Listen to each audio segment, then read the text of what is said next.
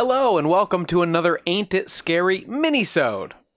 It's a supplemental walk on the wild side from your favorite spooky couple. Caroline, this week you've got an interesting story for all the sports fans out there. Yes. So first of all, hello to our patrons. Did want to apologize for the slight delay in getting a new minisode up because things have been a little busy since this whole vaccine thing has really kicked into gear. Yeah, we're really excited about being able to go places, but now we also must go places. Yeah, it's a it's a catch-22. But we're here today, and thanks to the votes in our latest poll, I'll be discussing a bit of historical strangeness, the curse of the Bambino. So since it's been a bit, I'm going to make this one a little longer than your typical minisode, so I hope y'all enjoy. So if you're not a baseball fan, you may not be super familiar with the curse of the Bambino, but as far as curses go, I'd say it's pretty famous. The quick summary is that it's a baseball-related superstition due to the Boston Red Sox's inability to win the World Series in the 86-year straight period from 1918 to 2004. Major League Baseball has no shortage of clubs who have never made it to win a World Series, but there's also no shortage of superstition, curses, and old traditions. And to be fair, the Red Sox have been around they're one of the longest running teams. So some of those teams that have never won have only been around for a few decades. Very true. So where does the Bambino come in? Well, the curse supposedly began after the Red Sox sold their star player Babe Ruth, known as the Great Bambino, for $125,000 to the New York Yankees after the 1919 season. You've seen the check, haven't you, Carrie? I have. I've held it in my hands. It was in a little sleeve, but it was pretty surreal to see it. Yeah, and for people who don't know, labor relations were a lot different for baseball players back then. So you wouldn't trade a player's contract or whatever. The clubs would sell the player, sell the rights to them, basically, to another club, and then that's who you're working for. Yeah. So up to that point, the Sox had been doing pretty damn well. They had won 5 of the first 15 World Series championships, but after the Babe bid adieu, they wouldn't claim that victory again for the better part of a century. Yeah, and it has, from the modern eye looking back, it has, it smacks of being punished for greed or hubris or something. Like, we don't need him, and then there he goes to the team that would be their greatest rival over, nearly 100-year dry spell. Absolutely. So I'm going to start with a little backstory on myself, because I feel like baseball in the American consciousness is such a historical and family-based thing that I think it kind of makes sense to start there. I personally grew up in a diehard baseball family. That was like our family's sport. Some families are really into football. Ours was baseball. My great-grandparents came over from Italy and settled in the Bronx. And since then, being Yankees fans especially is basically in our blood. So my dad, Paul Ferrante, is an expert in the baseball stadium and collecting community, and you can read his work in Sports Collectors Digest, among other publications. But that means we've been visiting the National Baseball Hall of Fame in Cooperstown, New York, each year since before I was born. Probably when I was a fetus, to be honest. You might have been conceived there. I haven't asked. My parents have donated stuff to the hall. My family was given a VIP tour of the subterranean archives vault a few years back. And that's where I held that check that, was the signing away of Babe Ruth.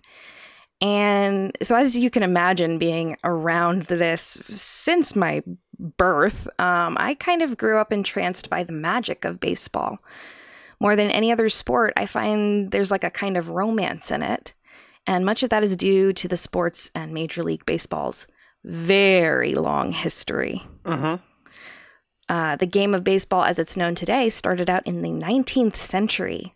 and is a uniquely American game, with the National League being founded as far back as 1876. So really not far after the Civil War. That's how long this game has been around. Yeah, invented by Abner Doubleday. Quote unquote. In Cooperstown, New York, of course. So I was born in New York, and I grew up in the 1990s era of the Yankees' dominance, and the sport's really deep in my own history as well. So all this to say is that I grew up with the knowledge of the Curse of the Bambino, being told to me as a nice bedtime story, if you will, and also knowing about the Red Sox-Yankees rivalry. And my father has a Red Sox logo on his tombstone, so I also grew up hearing plenty about the Curse of the Bambino, but more in like whispered, hateful terms. Yeah, I mean, this rivalry is deep and it's very intense, especially before the early 2000s. It's let up somewhat since the Sox finally won the series again in 2004. Spoiler alert for anyone who hasn't been following baseball for the last 20 years. And they have won twice since, but I still don't know how smart it would be to wear a Yankees cap to Fenway Park even today. No. No, it's similar to wearing a Red Sox hat in Yankee Stadium. Well, sure, yeah. Except I think Boston fans are even more likely to actually beat you up. Yeah. Well, tell you how much your hat fucking sucks. Sure. Yeah, I like to say to anyone who asks that my only concession in finding a wonderful husband, Sean, was that I married a Red Sox fan.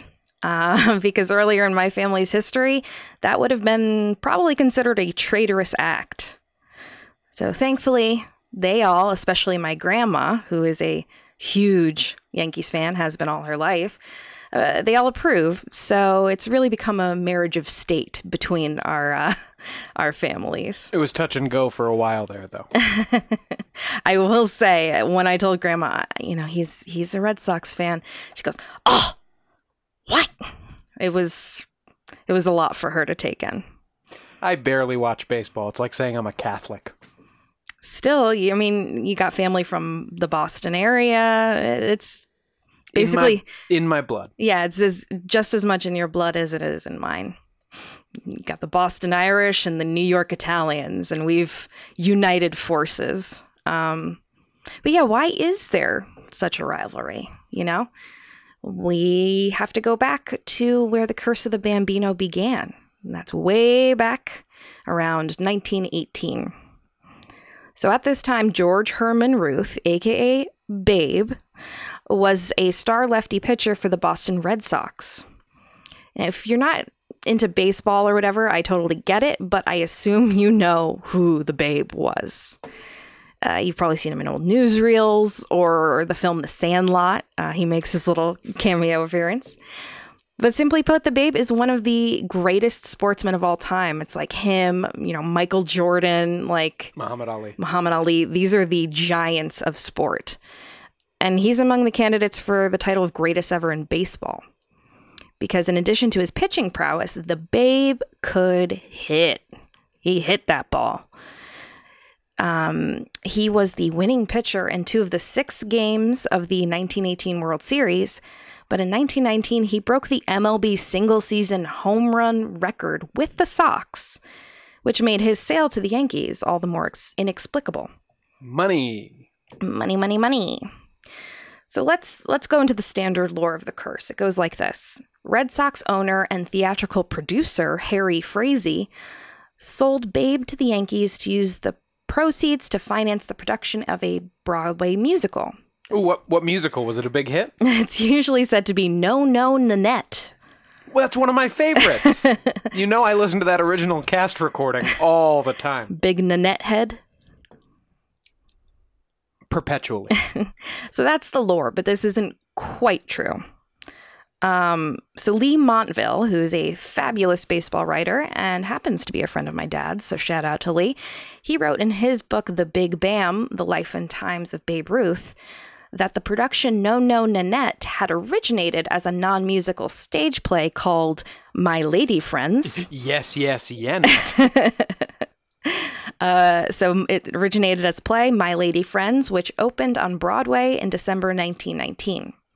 That play was what had been financed as a direct result of the Ruth deal, not No, No, Nanette. Okay, but then that was adapted into a musical called No, No, Nanette? Yes, but it wasn't like directly funded by this sale. The play was. Okay, so it was something with less of a budget that was less of a success?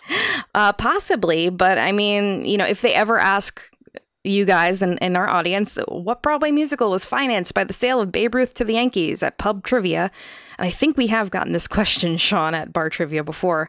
You can try and get some bonus points by telling them the real story. It was My Lady Friends that it funded. Although that's not a musical.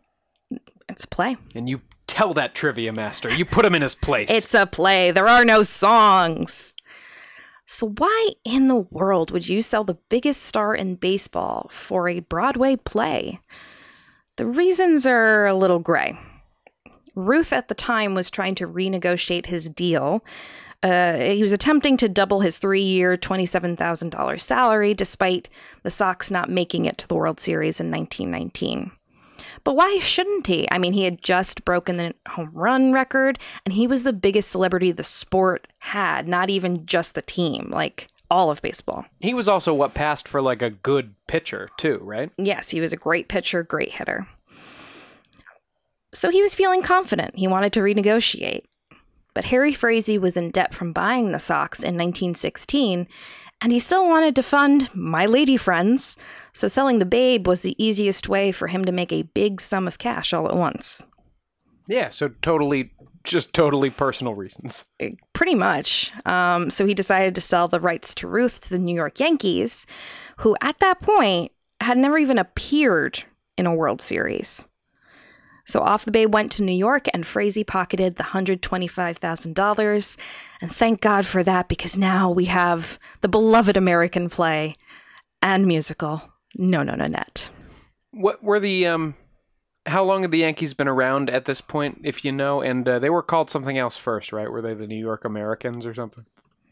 The Yankees began play in the 1901 season as the Baltimore Orioles. Oh! No relation to the modern Baltimore Orioles. That was a twist. And then they were purchased in 1903, moved to New York City, and called the New York Highlanders. And then the Highlanders were renamed the New York Yankees in 1913.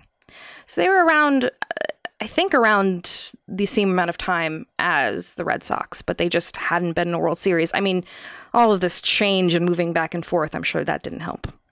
What does the Oriole have to do with Baltimore? What? I assume it's a state bird, but that city just keeps going back to that well. Love a bird. And the Ravens, too. Well, that's because of Edgar Allan Poe. Right, but I mean, both of them are birds.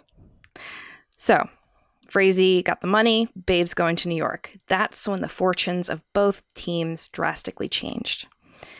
It's hard to argue now, even if you absolutely despise the team, which many Red Sox fans still do, that the Yankees didn't emerge over the 20th century as the quintessential American baseball team. They were winners, baby. Oh, yeah, that's why they were easy to hate. Yeah. They were the evil empire. Yeah, it's like hating George Clooney because he's so charming and handsome and a good actor. It's like, enough. We get it. But their winning streak really started when they acquired Babe Ruth. Babe single-handedly out-homered the entire Boston team in 10 of the next 12 seasons. Revenge seasons, not revenge games, revenge seasons. With his first home run as a Yankee coming during a 6-0 victory against none other than the Red Sox. The Yanks went on to win 4 World Series championships with Ruth on their roster, including him repeatedly breaking his single-season home run record through to 1927. A record that wouldn't be broken, and even then, with an asterisk, until Roger Maris managed to in 1961.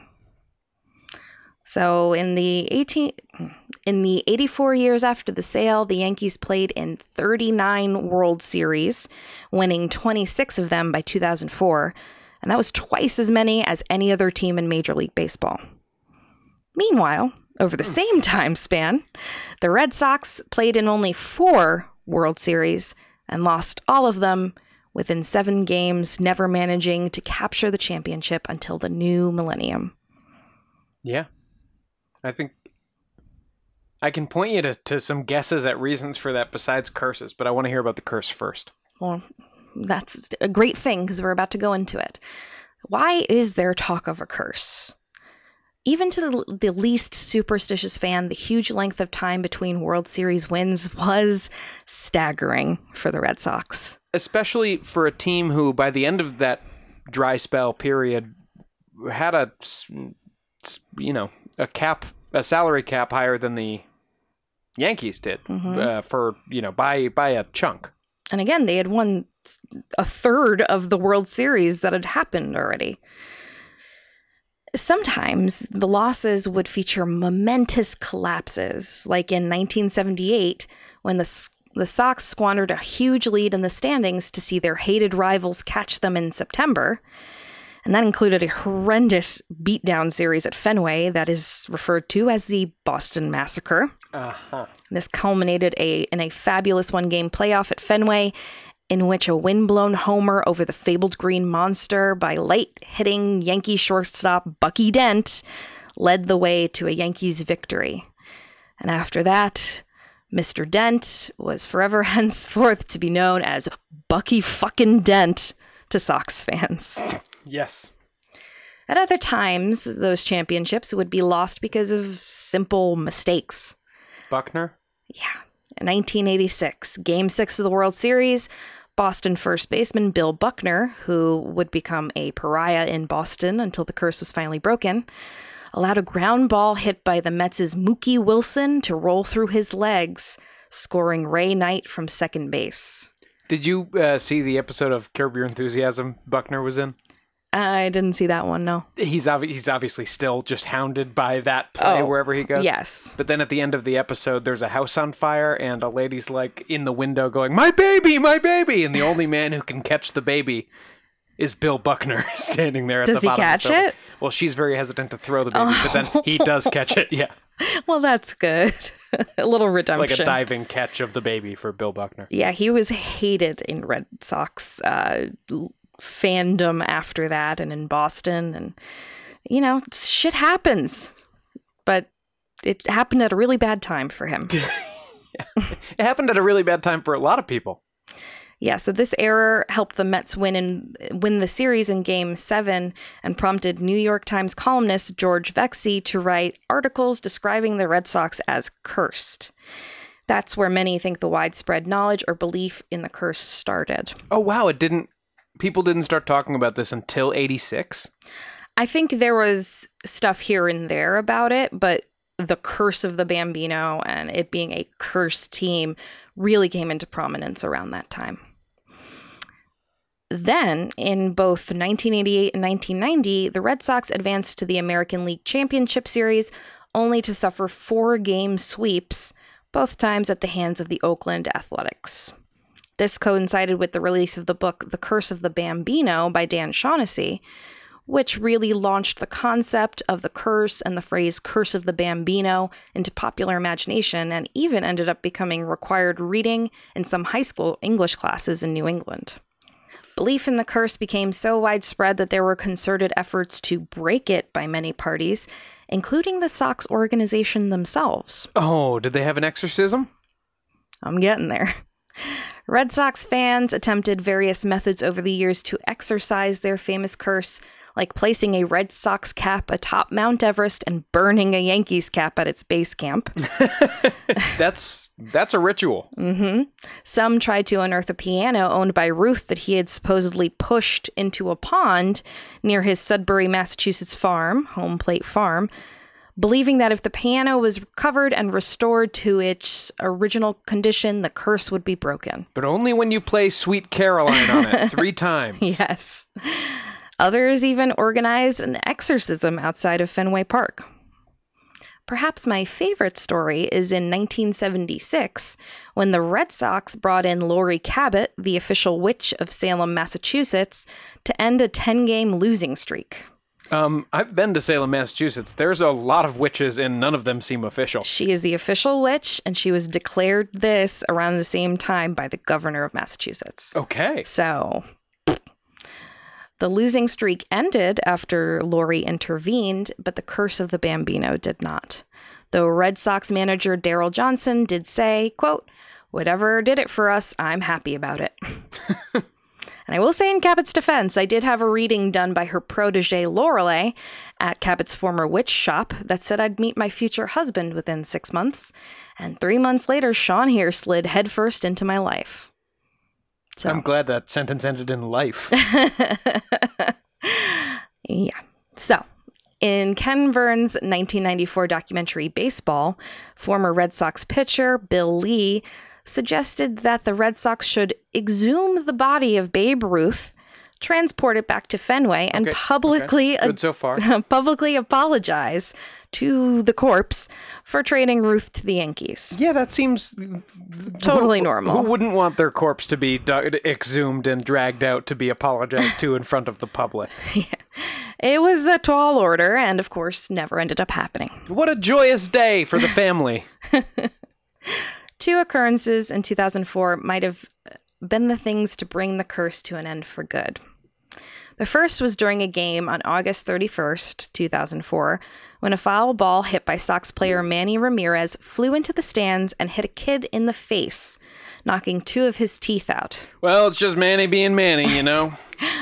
The kid happened to be 16-year-old Lee Gavin, a Boston fan whose favorite player was Ramirez, and who happened to live on the aforementioned Sudbury home plate farm previously owned by Babe Ruth.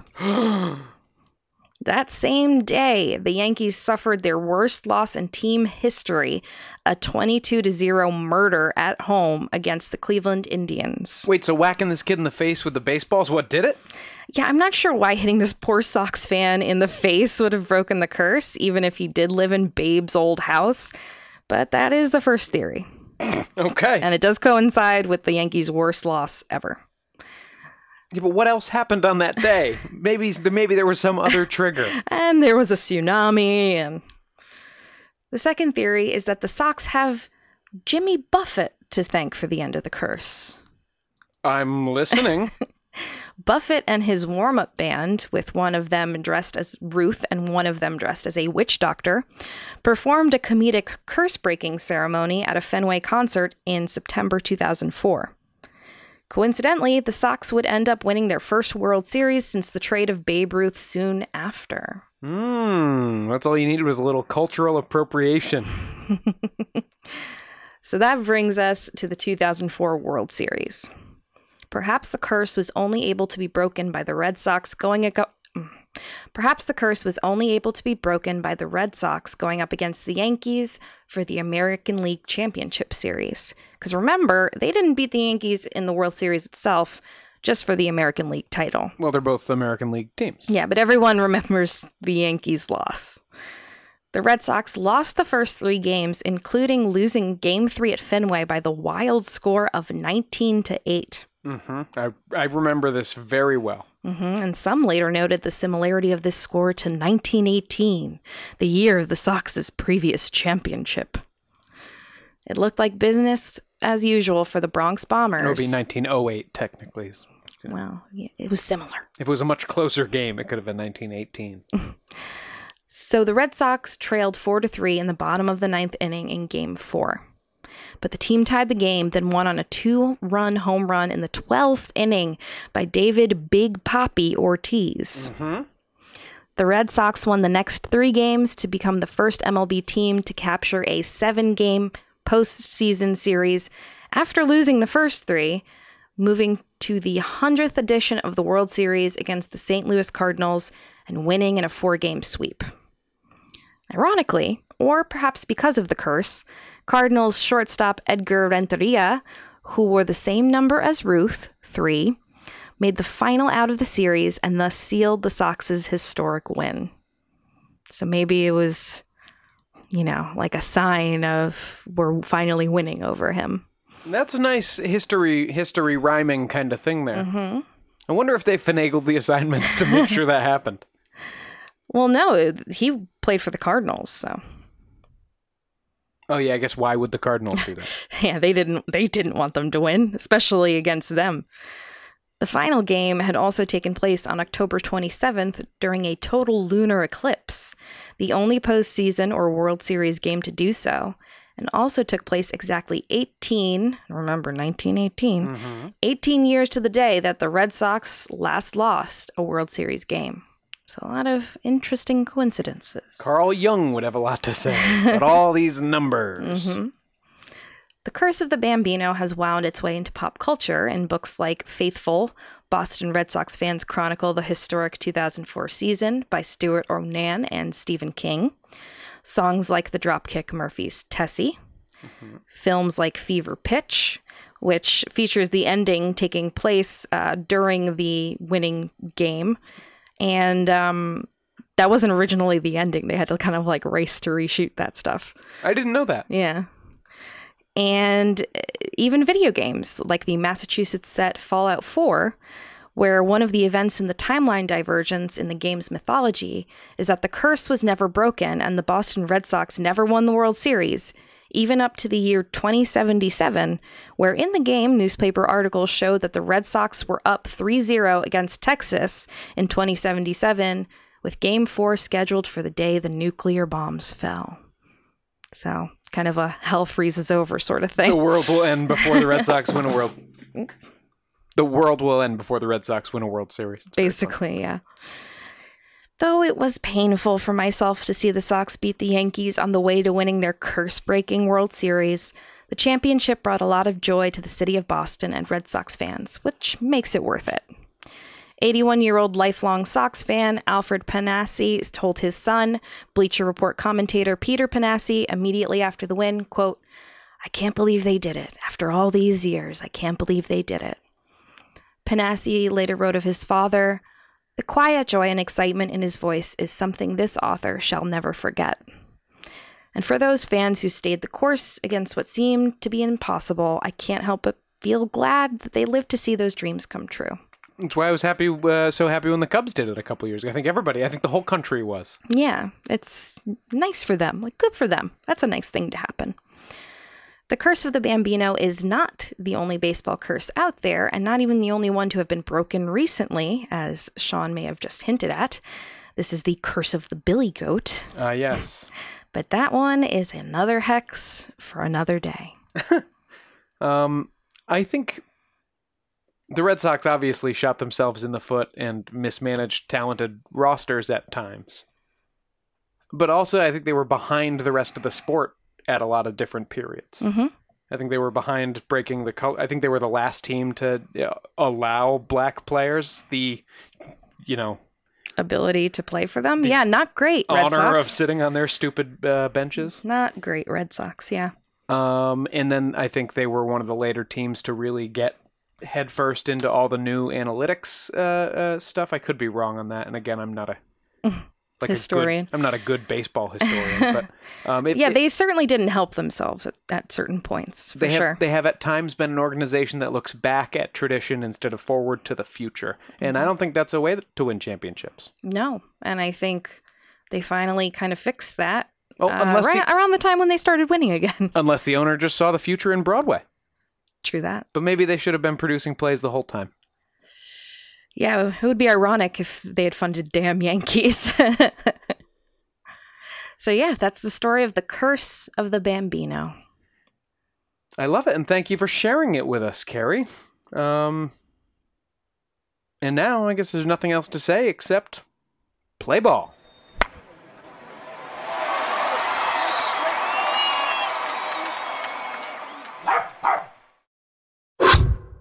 So when the scammer uses the hypnotic method of building rapport, then they create dysfunctional, delusional reality.